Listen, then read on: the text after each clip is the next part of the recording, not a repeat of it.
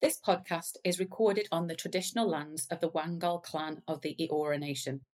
I pay my respect to the elders past, present and emerging, and I extend that respect to all Aboriginal and Torres Strait Islander peoples who may be listening.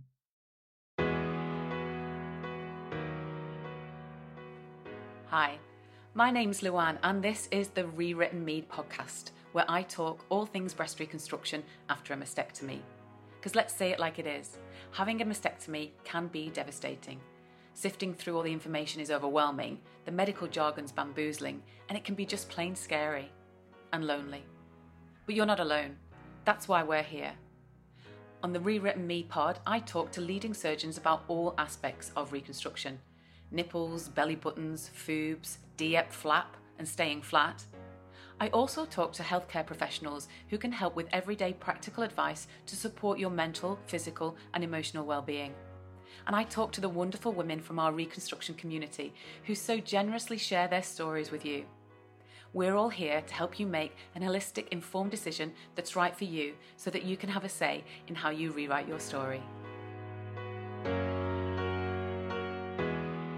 Hi, and welcome back to Rewritten Me.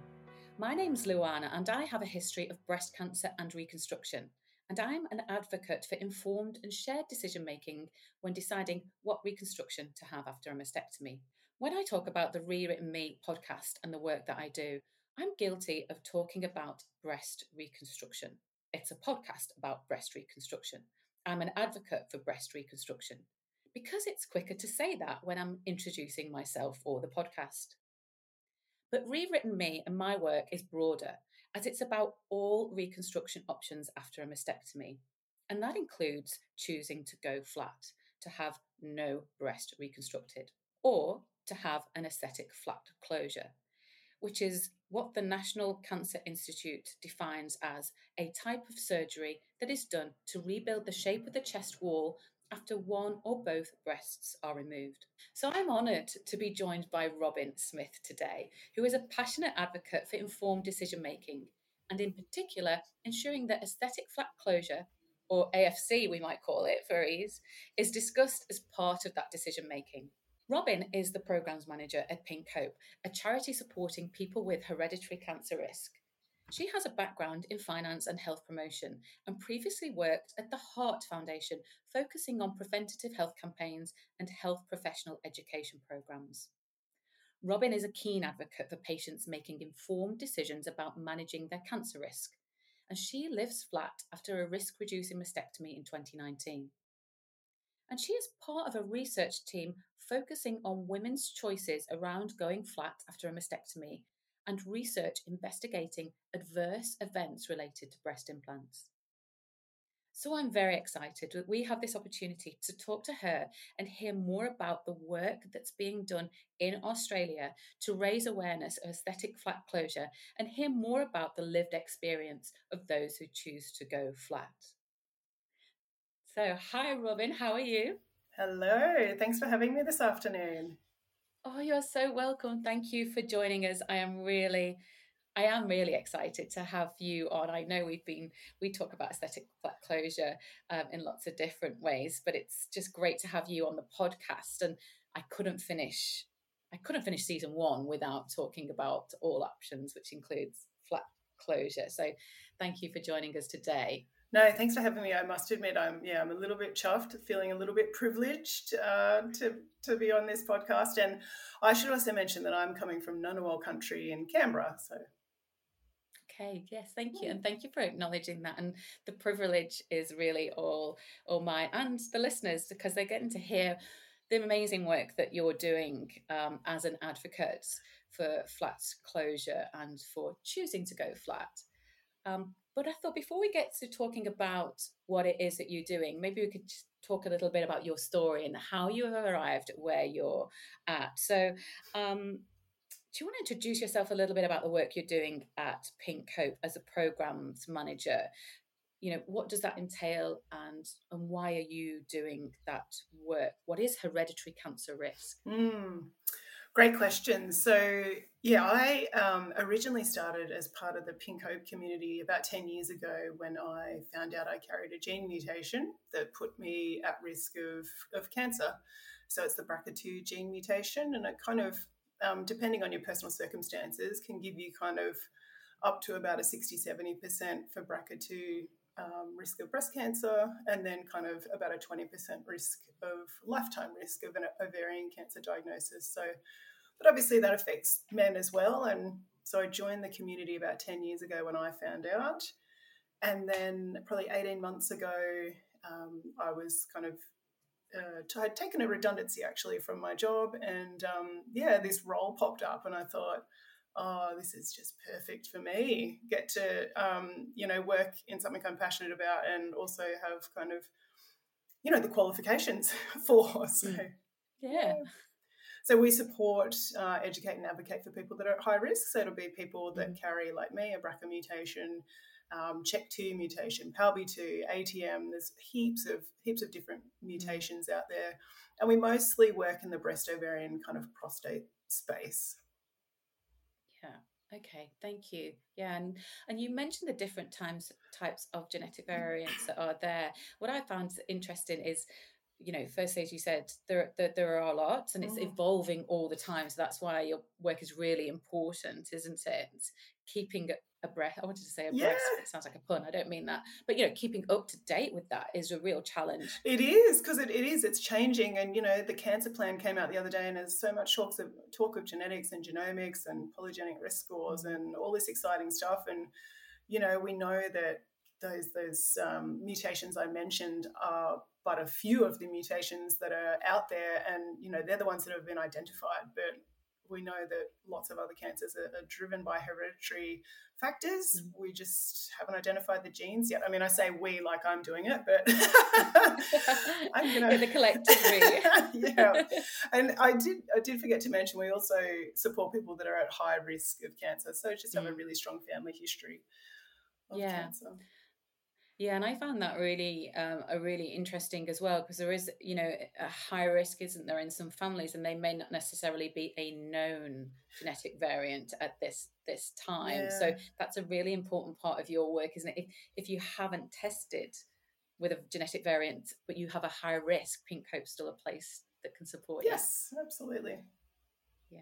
Thank you. Thanks so much for explaining that, Robin. Amazing work that you do there. So as part of the introduction, I mentioned there that you have chosen to go flat after a mastectomy. So how did hereditary cancer risk play a part in your decision to have a mastectomy? And what was your decision-making process initially?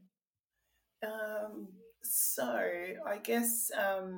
my grandma passed away of breast cancer at 49, which was pretty young, and I never met her actually. And my mum also got ovarian cancer, had an ovarian cancer diagnosis at 59. And through that, they went, oh, gee, maybe, you've got a family history here. We should maybe think about some genetic testing. So she undertook some genetic testing and came back that she was positive for a BRCA2 mutation. And which was kind of loosely a silver lining, a little bit good for her with ovarian cancer, because it made different treatments available to her, which is probably one of the few silver linings of, a BRCA diagnosis. But yeah, and then also it obviously gave me the knowledge that I was now at high risk. So, based on my mum and my grandma, I was like, right, guess I'm going to have to follow the recommendations, which for a BRCA2 person is sort of remove your breasts by 40 and then remove your tubes and ovaries by 45. So I don't know, I guess I was 33 when I found out, and, mum had cancer and we were kind of going through all that, and I was, pregnant at the time, and just went, oh yeah, I'll breastfeed and we'll finish our family. And then I just knew by kind of 40 I had to have this mastectomy, and at 39 and about 9 months, I went in and had my mastectomy. And initially, as you kind of alluded to a little bit, I did reconstruct with breast implants. And I guess we'll probably talk about it a little bit more later. But yeah, the decision I made, I guess, was initially based on the chat I had with my surgeon at the time, who was lovely. And she said, I can do a flat closure or I can do a reconstruction for you with implants. Those were the two options for me and what she could do. And she said, I'm not going to try and sway your decision either way. And I was like, oh, geez, what do I do? And she said, oh, there was this one study that talked about women, their mental health outcomes being better after a mastectomy if they woke up with some kind of breast mold or breast mound. And so I thought, oh, all right, I better do that because I don't want to have bad mental health outcomes. So I'll just do that. And I didn't really place too much more thought in it. I just went, okay, got to do that. I'll do that. And kind of off I went and did it. Kind of, 3 months later, I guess. It was actually 3 months after my mum passed away that I had my mastectomy. So it was kind of nice because initially she was like, oh, that's such a big surgery and a big thing to have. I don't, maybe you should just screen. And in the end, she was like, I'm dying of cancer. Have the surgery. Don't screen. Have the surgery. So it was nice that she passed away knowing that I was doing something to prevent cancer. That you'd taken on board what she'd said and you were moving forward with that decision to do that. And I think it is a big decision, isn't it? It's a different type of decision than if you've had a diagnosis to have a preventative risk reducing mastectomy. It really is, because I'll never know. And I'm definitely not trying to take away from anyone that's had a breast cancer diagnosis. I absolutely, that's way worse than what I'm kind of going, I went through. But I definitely was like, I'm just never going to know if I was going to get cancer or if I was not going to get cancer. So it was a bit of a mind trick. It's just different, isn't it? It's a different decision dynamic, I kind of want to say. And we do hear lots of stats when we've got a breast cancer diagnosis, and similarly you're working with stats. You need to educate yourself around all that, don't you, to make those decisions. As you said, the advice was under the age of 40 to have that done. And I think it's just a very different decision dynamic, if we want to call it that. And as you said, you'd had implants initially. Largely, I want to look after my mental health, and this is what the studies are showing me, because I know you're keen on research and evidence-based. I am a data nerd, indeed, yes. You are, and I love it. I love it so much that you are. So you had implants initially, and how did that go for you? Look, it wasn't ideal for me, and that I absolutely appreciate that everyone's different, and kind of, I don't know, I only had implants in for 13 months because I just had so many health issues after I got them in. And just after the surgery, I was just so foggy and so tired constantly. And, then my hair started to fall out, and I was diagnosed with lupus, and my autoimmune markers went through the roof, and had joint pain. And the thing for me, I'm a big runner, and I run kind of most days. And when it got to the point when I was like, I can't even, I had to have rest days, and that was kind of quite unusual. I kept getting, my bloods checked and going back to surgeons and doctors saying what's going on. And I had a brain scan at one time because of my memory loss. One day I couldn't remember which toothbrush was mine. So it was it was a pretty horrendous time. And I didn't know, no one said to me, oh, by the way, this might happen.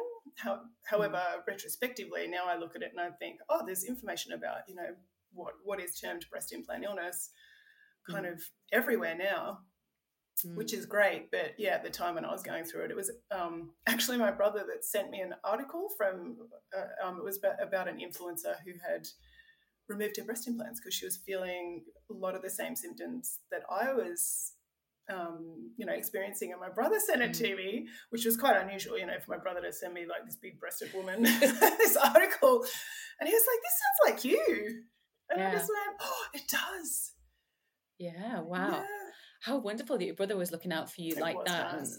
And that she'd shared that story, because I know we'll probably talk about it a little bit more, about sharing stories and how that can give inform other people who are going through similar experiences in different ways. So it's really interesting that you talk about those really life impacting side effects that you were getting, because we often talk about quality of life reconstruction is about quality of life that's right for you after your mastectomy. But obviously you weren't getting your quality of life if you're, it's really impacting things that you love doing. And that must have been quite scary to then have those scans with your hereditary cancer history as well.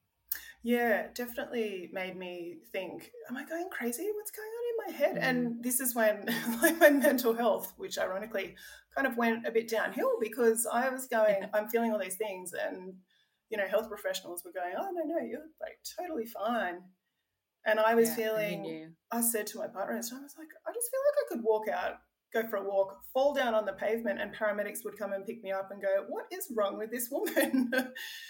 And yeah, it may sound really dramatic, but I just felt horrendous. And I know it's happening to other women out there, and however, it's not happening to plenty of others. So that was my experience. Yeah. And absolutely. It happens to some and not to all. It's like with all our experiences, they're very individual, aren't they? But you knew that wasn't you, that something wasn't right for you. And then your brother sends you the article, and that kind of opens up this other possibility of what it could be. Yeah. So what did you do then after reading that article? Yeah, I think, as you say, the thing with me was I was lucky to go, well, all these things started after I had the mastectomy and implants put in. So I just was like, oh, I've got to get these out. And that's what I looked into. So, because I thought, maybe this has happened because I didn't do enough research into it initially. So I thought, if I'm going to explant, I'll get lots of opinions and do it the right way and be really researched. And I don't know if that helped or not, but in my search for an explant surgeon, I did find a plastics guy in a capital city in Australia who was kind enough to tell me how aesthetically unpleasing I would look if I removed my implants and went flat. So I guess that wasn't ideal. And I was just like, wow, I really wished you were focused more on my health than how I was going to look.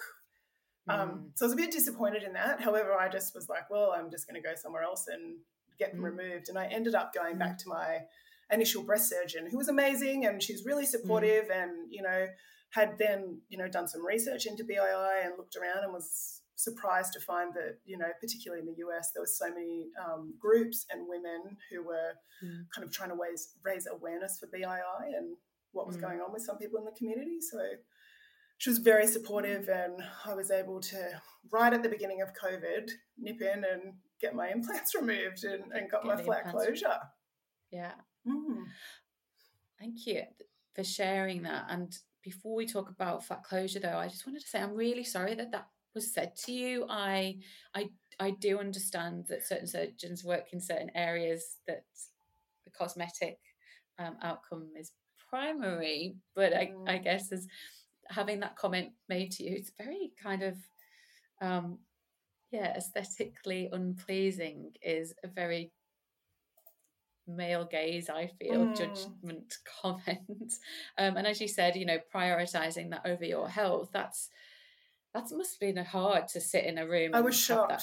I was shocked. Yeah. And I was doing a telehealth consult. It was over the phone. And I remember writing it down because he said it twice to me. I was like... to make sure you got the point. Just in case I didn't hear it the first time. And what was interesting, I thought, you're never going to see my chest, mate. So what does it matter to you? But I guess as a plastic surgeon, that's what... Yeah, I was just disappointed that it wasn't health first, looks later. And, I had so many health issues that I was kind of describing to him. And, he was one of the people that was like, oh, there's no research for BII. And I said to him, oh, well, how many explants have you done? And he was like, oh, like 60. And I said, oh, and have the women felt better after their explant? And he said, oh, yeah, 80% of them felt better. So I said, oh, and there's no research? Just none at all? So anyway, we live and learn, and we do. And you're self-advocating right there and then as well, because not just taking on board what was being said, but kind of questioning back respectfully. So to just challenge that a bit. But I'm really sorry that was said to you. But you had your breast surgeon, your original breast surgeon that you went back to, and she worked with you, shared decision making, informed decision making. Is that how you felt that relationship then went? Or yeah, she was great. She was really happy to, take out my implants and do the flat closure. And I was very specific because I know sometimes with flat closure, sometimes surgeons can think potentially they will do what they think you want. And I know, sometimes excess skin can be left in case people change their mind, or, at times people are left with the dog ears, the excess skin kind of under their arm. So I was really, in my informed consent form, I was really specific, like to the point of like OCD. I want photos, I want this, I want no excess skin, I want a flat chest, and she was really great with that. Though I must say, she did in one of our meetings, like I kept saying, "I'll just get them out. I want flat. And she said, "Oh, I can I can remove the implant and just leave a pocket for a few months if you want to decide, and maybe you want to go elsewhere and you do the autologous, recon with someone else." And I was just like, "No, thanks for the option. Didn't need it. Yeah. No, just go for it." Yeah, you absolutely. Yeah. And I appreciate that, surgeons should be giving us all different options. Just at that time, I was like, no, that's very clear. Very clear. And the informed consent that you give for anyone who's listening who may not be aware of that's something that you sign, isn't it, before surgery, which is giving consent as to what procedure is taking place. But there is quite a few lines on there because I had a surgery and I was very specific in mine as well. What a surprise. But it's both of us. But yeah, that's informed consent. And actually, with regards to that, there is, and we can put it in the episode notes, there are some really good and great guidelines out there with regards to informed consent, isn't there? And particularly, I think it's interesting, especially we hear about aesthetic flat closure, that anecdotally I've heard of women saying exactly what you've said, that they didn't get what they asked for. So let's talk about that term, aesthetic flat closure. So it was adopted in 2020 by the National Cancer Institute in America, and it defines AFC, aesthetic flat closure, as a type of surgery that is done to rebuild the shape of the chest wall after one or both breasts are removed. An aesthetic flat closure may also be done after removal of a breast implant, like yourself, that was used to restore breast shape. And he goes on to say that during an aesthetic flat closure, extra skin, fat, and other tissue in the breast area are removed, and the remaining tissue is then tightened and smoothed out so that the chest wall appears flat. So that's the definition that the NCI in America have adopted and put into they have like a dictionary of terms, don't they, in 2020. And it was really great. It was such a success to see that. And I know we've been talking about aesthetic flat closure for a while. I mean, I hosted the live Q&A on Pink Hope's account with a breast surgeon as part of the Breast Recon 101 series. And what I found interesting, Robin, is when I was planning that, I spoke to some other surgeons, and the term aesthetic flat closure at that time was new to them. And it wasn't that the procedure was new; they were practicing it, but the actual term wasn't anything that they were particularly familiar with. But I know now it's becoming more visible, more talked about. It features in campaigns, and it's forming part of the narrative, talking about informed decision making. And that's, quite rightly. And I think that's largely down to advocates like yourself and the work that you're doing, and not putting on a shirt in America, and all the other amazing advocates around the world who are doing the work to raise awareness of this. Yeah, I mean, I'd love to take credit, but it's definitely those trailblazers over in America that are, doing all the work and raising the awareness. Yeah. And I guess I'm just I look at what they're doing and I think, oh, yep, let's get a bit of that happening here in Australia. Yeah, and I can see that happening most definitely over the last 18 to 24 months, that's really coming through in the work that you're doing and what else I see out there with other organisations. And I think that's just fabulous, because it's about having this, all options are valid, and it's all about individualised recon, isn't it? Yeah, absolutely. And, even you including flat in this podcast, I think is fantastic. You know, it's all equal. We talk about everything. Let's put it all on the table, and you can all just make the decision that you want based on your circumstances and the information that's all there. Yeah, for you. And I think what's interesting as well, and so actually powerful about your story, is that it's also, if you've made a decision that you then want to change for whatever reason, then that is also valid, that you can say, this isn't working for me for whatever reason, and I'm going to make a change out. Yeah. And sometimes I think, thanks implants for not working for me, so that I just, you know, I can go flat and know how great and easy it is to be flat. You know, with implants, I found them quite kind of cold, I guess. I'm a cold fish. Ironic that I'm in Canberra, but and I kind of never really felt like they were part of me, and you couldn't feel them. But now, like when I hug my kids, my partner, I can feel it all, and it's took me going through that and removing them to just be able to go, you know what, this is okay.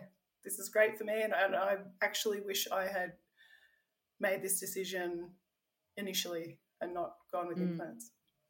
Yeah, and gone to flat, and flat as a straight initial option is an absolutely valid option. To have. Absolutely. Yeah. So you've taken a different path, but others go straight to flat as well.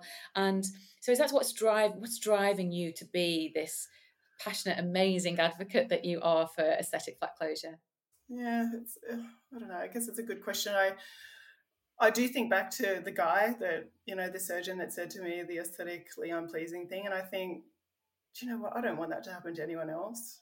So if I can walk around and be flat and confident and comfortable and do my job, be a mum, have a great life, then if other people can see that, and if I'm modeling that behavior, you know, you can't be what you can't see. And I don't know, I feel like there's heaps of flat people out there, and when I look at the stats and you think, so 20,000 people in Australia, or over 20,000 people, are going to be diagnosed with breast cancer every year.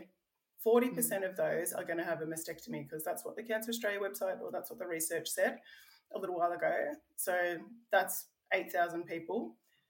And the recon rate at the moment is, well, in 2019 it was 29%. So that means 70% of that 8,000 people are not going to reconstruct. So that's like 5,000. I'm going to pretend this is off the top of my head, but it's not. I've worked it out. 5,600 people who every year don't reconstruct after a mastectomy. And I feel like we can do better for that community. And I feel like, why aren't there flat brochures? I got my reconstruction and my implant brochure. That, you know, I'm sure there's a DIEP brochure. I'm sure there's a tram flap brochure. Why isn't there a brochure that tells me where all my scars are and what my, you know, the pros and cons of going flat, the pros and cons of having implants?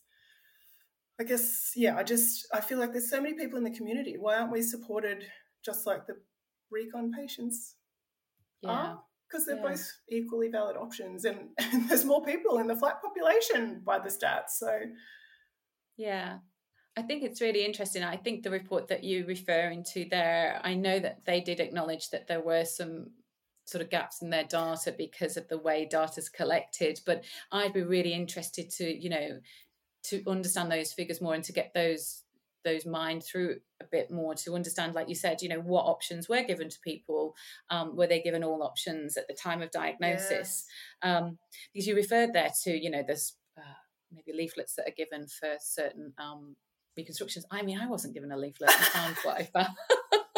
It was what was online. Sorry to just burst that bubble. Now, that was a few years ago, so things may have changed, but I think to your point about the options and all options being laid out, you know, I did have a conversation with one surgeon, and here now we're talking about framing bias, you know, how you may be given the option, but how is it framed? And, you know, for flat, for me, it was, you don't want to do that, because then whenever you go swimming, your prosthesis will pop out of your bathers. So, I mean, I guess there's a few things there. There's one, it's kind of assuming I have a prosthesis, which I may not, you know, might be flat and you don't have to wear a prosthesis, but also that kind of, it's a bit of a bother, you know. And I mean, flat wasn't the choice that I made, but equally there was some bias framing when I had my initial consult.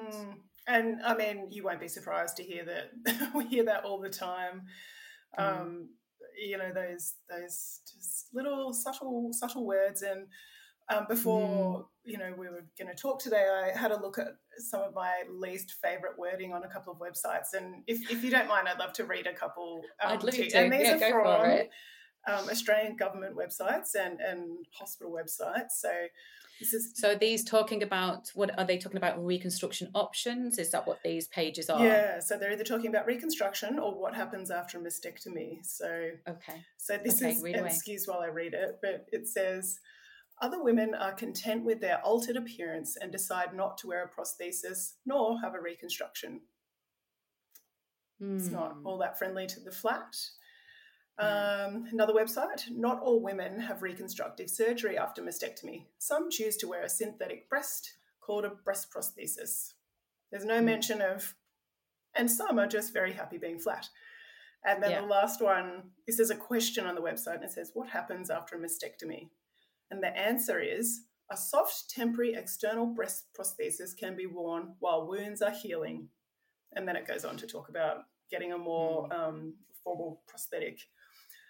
So you talk about subtle, wording and framing of things, and I would love for wording like this to just be improved. Yeah, because there's an assumption there that if there's no reconstructed breast mound, there is an external, there is some prosthetic, some form of mound being worn, and not accepting flat. Whether that's both flat or uniboob, which is you can have be flat on one side, can't you? Like the character in The Simpsons. I've forgotten her name. Dr. Sage, yes. Uniboober. And I think, words are powerful. We have talked a lot about DIEP reconstruction, which is the autologous reconstruction where tissue is taken from the tummy to use to reconstruct a breast, rather, which is what I had. And it's interesting, that's always described as the gold standard.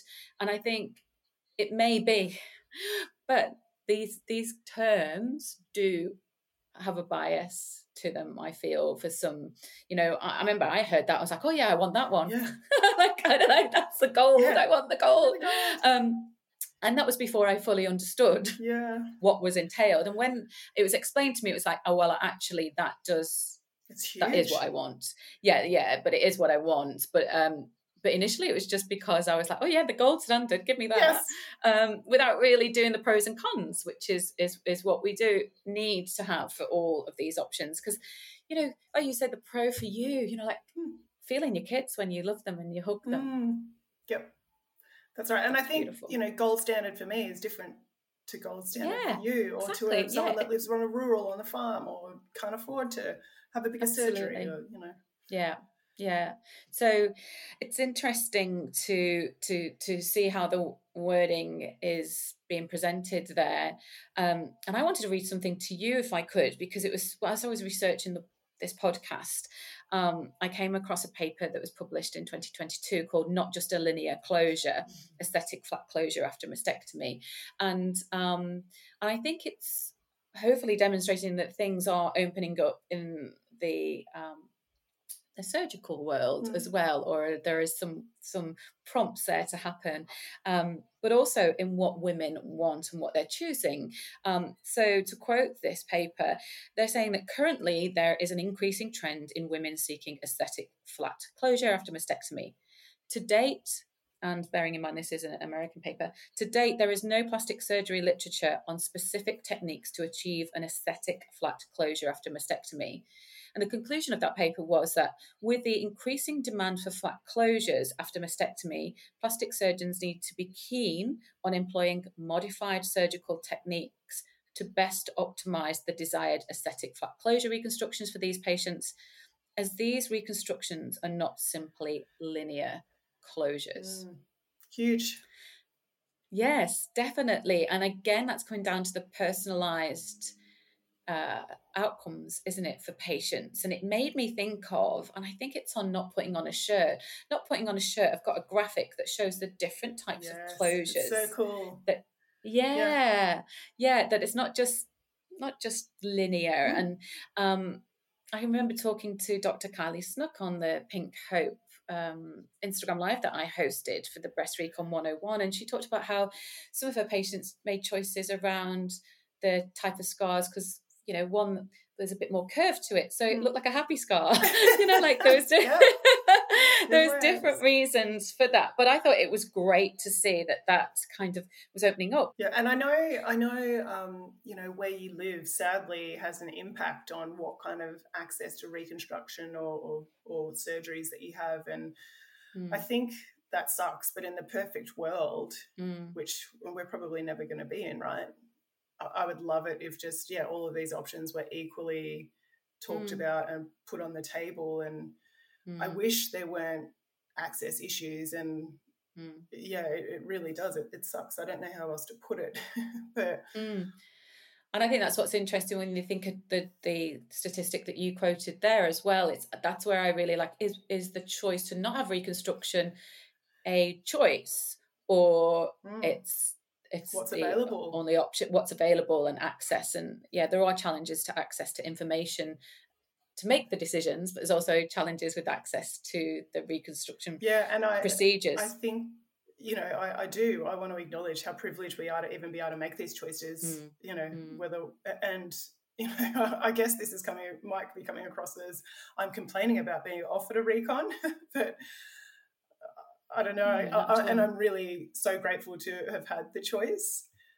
But no, not at all. And I think it's important that we share these stories. And I think we're all can you give generously, you know, your experience out there to help others. And I think acknowledging those challenges that do happen here in Australia, I think that's really important, because as you mentioned, there's been amazing work, the trailblazing work that's been happening in America, but we do have our own specific challenges that are here in Australia. And that's why I love to see the work that you're doing. And this is my segue into the Facebook group. Could you tell? Because you've set up a Facebook group, haven't you, to support, well, you tell us what the Facebook group is about. I guess a friend of mine, another flatty friend of mine, Pascal, who, you know, is very active and engaged about her experience, and we kind of had similar experiences with the mastectomies and implants, and then flat and loving it. We kind of saw what was happening in the US. As per usual, they were trailblazing and just, you know, looked at that and thought, oh, we really want to create something in Australia where it's, you know, it's a group, but it really is just for Australian people who potentially want to meet up, like actually meet in human, in IRL, you know. IRL. So we created this group, Flat Life Australia, back in March, and it's got 426 people in it now. Yeah, it's had huge growth, and just a lovely bunch of women who just get in, share stuff. I've had this, I've done that, and everyone's really supportive and nice. And you know, obviously, there's people that are going through tricky times as well, or asking for advice about particular things related to being flat. But it's just been really nice. Really nice community, and we've caught up a couple of times. Like, and even you came to the Flatties catch up in Melbourne because you're a supporter. I did. I was honoured. I was honoured to be invited, and I met people from the group, and it's community, isn't it? Because we do have overlapping experiences, but we have some experiences that are specific as well to what treatment path or what surgical path we're taking. And I love that you're creating that community and that it's coming together like that. And it's not just those that have had the surgery and mastectomy, is it, Robin? Is it, you know, you've got people who are considering? People that are considering, uni boobers, supporters. You know, if you're someone that's supporting someone that's going flat or looking at flat, we'll welcome you with open arms. And I think, you know, kind of maybe going back a little bit about to the way people talk, you know, when we're reading this kind of information online and see these websites that probably don't paint flat in the most fabulous way, like I think you're really vulnerable, right? You're reading this information when you're at the most vulnerable, you know, decision-making time in your life, And I love the idea that there's a community who will go, oh, you've just read that stuff online. Oh, by the way, we'll be open about our experience and tell you all about it and help you in your time when you, when you're reading that stuff that's maybe a bit challenging. Yeah, it is. And I think as well, if it's overwhelming when you're making those decisions and it's challenging. And then if you've arrived and landed on your decision and then you read something that then starts to just undermine or pick away at it, it's like really unsettles you. And it's almost, it becomes a bit rocky, what you thought was a firm decision foundation. Yes. And then some words can undermine that. Words are powerful, Yeah, absolutely. So now that's the Facebook group that you've got, and that's your community, which I love, and the work that you're doing to raise that. And I actually love as well that you've got supporters of people who may be going flat in there. I was chatting to somebody the other day, and they said that trying to help their partner understand some of the terminology or what's involved was really important part of their surgery. But you're also working in the research area, aren't you, as well? So as you said, you're a data nerd. I am. And you like your research, but you're doing some really amazing work that's, really starting to understand the lived experience for those who are flat in Australia. Do you want to tell us a little bit more about that? Yeah, well, so through kind of, my whole experience, I was thinking, oh, where's all the research? Where's all the data about the flatties out there? Like, why can't I find it? And, you'd find little tidbits of information about, and these people went flat, or, it's all about recon, and, oh, by the way, there's this group as well. So a couple of my flatty advocate friends kind of got together. We were introduced through various means. It was actually a researcher that introduced a couple of us, and we just haven't looked back since then. We were like, right, what are we going to do to improve the resources, the information and support for the flat community? And we were like, well, you can't really drive change or advocate for a community if you don't know much about them and who's there. So we were like, okay, great, let's start with some data. So, basically we launched on International Flat Day back in October some research. It's mostly qualitative data, so, about people's experiences. There's obviously a bit of quantitative data.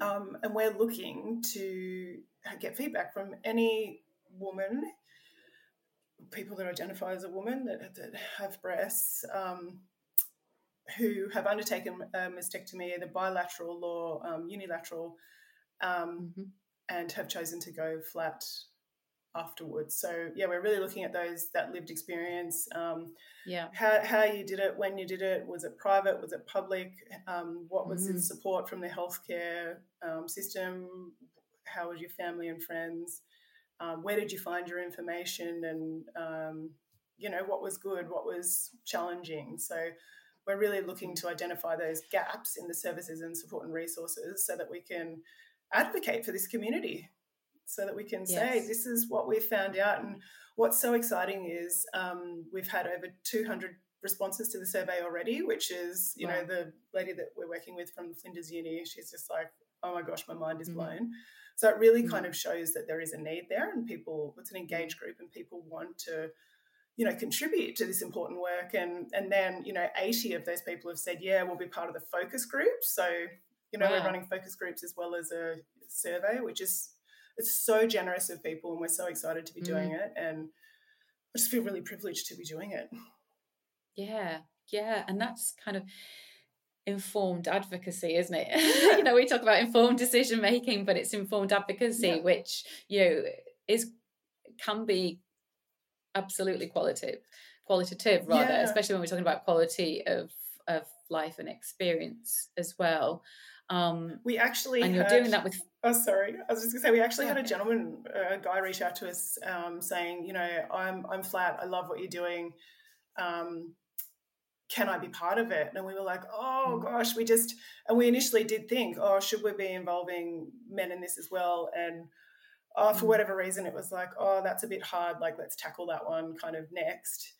But he was so great. So he'd had breast cancer on one side, he'd had a mastectomy, and he said, I wasn't offered anything. He goes, I wasn't offered flat, I wasn't offered recon. So he's got, that classic picture that you see where it kind of want to say it looks a little bit like a knuckle, where it's, his breast is in a little bit, and I felt for him because obviously he's a guy. So he wasn't offered anything. Nothing. And so, I think there are groups that from this will do this research and then go, right, where are the groups within our group? Who are we missing? Who else do we need to talk to?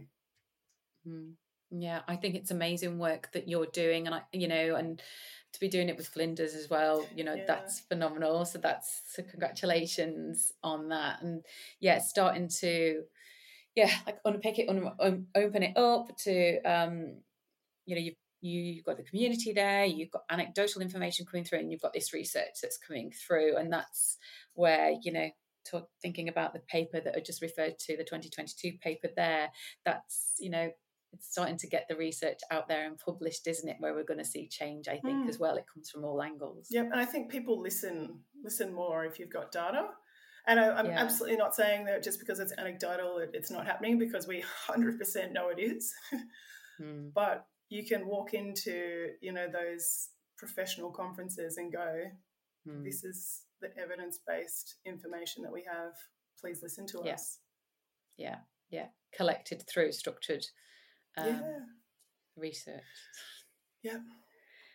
Congratulations on that. I just think that's fabulous. So what we will do is we will signpost to the link to that survey and the link to the Facebook group in the episode notes for this. But it's been wonderful talking to you, Robin. I really love everything that you're doing. I always loved everything you were doing for Pink Hope anyway. And then when you just really started to get into more in the last 2 years or so, I just think it's been phenomenal. You can't do it without a village of supporters, Luann. I love that. And I think we're all, so much stronger together, aren't we, when we are collaborating and amplifying each other's work and messaging? Yeah, absolutely.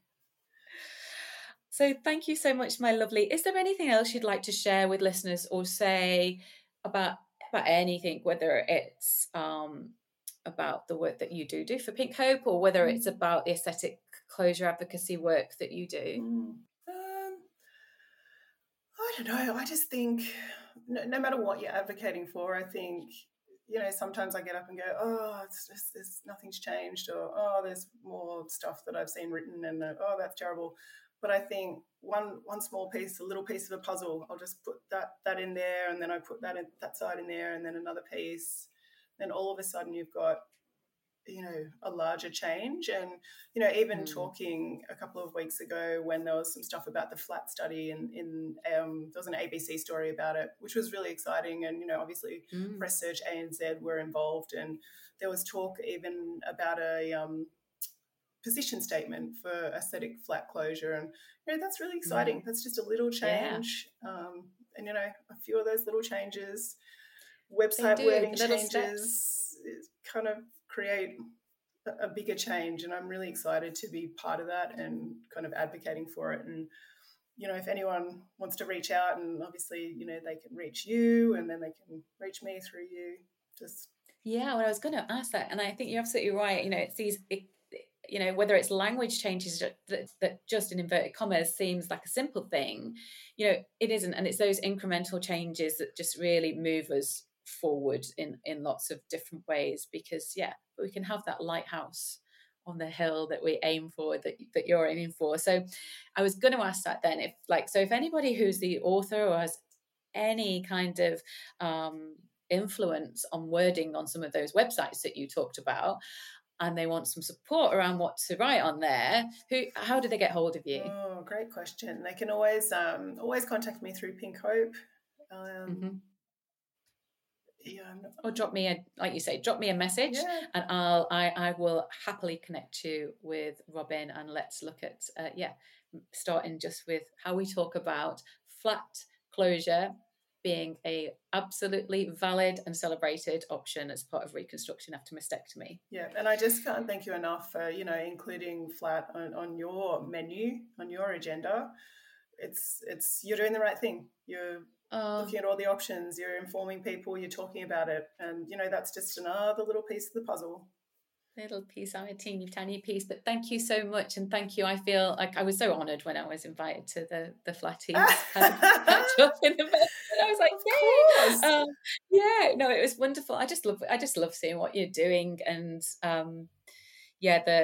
the passion that is behind that, and but sadly that's often driven by awful experiences. But I think we're on a similar kind of like, I'd rather do this work so that it doesn't happen to somebody else in the future. Yeah, absolutely. Just pave the way, make it just a little bit better for other people, and that's what we can kind of hope for. That's what we can do until we have a cure for this disease, or that's right. The risk of it. So thank you so much again, my lovely. It's been wonderful to talk to you. I always love talking to you. Is there any excuse? But before we wrap up, as you know, I ask guests to share a lyric or a poem with listeners, maybe something that's important and personal to them or their experience, or maybe the topic that we've been talking about. So, Robin, what would you like to share with listeners today? Yes, well, I quite like this song. It's called Follow the Sun by Xavier Rudd. And there's this little section in it which I'll read out. I'm not going to sing it because that would ruin this podcast. It says, you can if you want. So it goes, breathe in the air, set your intentions, dream with care. Tomorrow's a new day for everyone, a brand new moon, a brand new sun. And I really like that. It's got a very nice tune as well. But it gets back to the basics, creates calm for me, and it kind of reminds me that I can control my intentions and what I think, and I can frame things. So just like that reminder. Yeah, it's a beautiful reminder, isn't it? And breathe always seems like a really simple concept, but especially when trauma is happening, or big life events are happening, we can kind of hunch up, and I think one breath at a time can be sometimes the only way you get through. Yeah. It's beautiful, Robin. Thank you. Thanks so much for sharing that with us. Thanks again, Robin, for joining us today, and so openly sharing your story, and sharing a story of a changed decision as well. Obviously, that was prompted by the symptoms that you were experiencing through having your implants. But I think it takes so much courage. I really do, to go, oh, hang on, I'm going to question this massive decision that I made. Yeah. And I'm going to look at alternatives. And the alternative that I'm looking at is something that I've been told will be aesthetically unpleasing. And I think your advocacy to do that, I really admire. And thank you so much for sharing that today. And thank you for taking that and using that as your energy, your motivation for all the amazing advocacy work that you do. Thanks so much. Thank you. You're so welcome, my darling. Oh, thanks everybody for listening. As always, if you've enjoyed the podcast, please do rate, share, like, review, comment, all those things. It's not just about us feeling loved, but if you do that, it increases the rating on the podcast in all those platforms, which is Spotify, Apple, Google, even Samsung, and it means that the podcast is more discoverable by other people who are considering reconstruction after a mastectomy. And you can also find the podcast at luannlauriewoods.com.au. All the episodes are listed in on there. So thanks everybody. Bye now. Thank you for listening to the Rewritten Me podcast. If you found any of the content upsetting, please reach out and get help. Breast Cancer Network Australia have a free confidential helpline, 1800 500 258. And Beyond Blue have a range of free resources online at beyondblue.org.au, or you can call them on 1300 224 636. And a reminder that the information in this podcast does not constitute medical advice. For personalised medical advice, you should seek a consult with a FRAX qualified surgeon or an equally qualified surgeon in your country.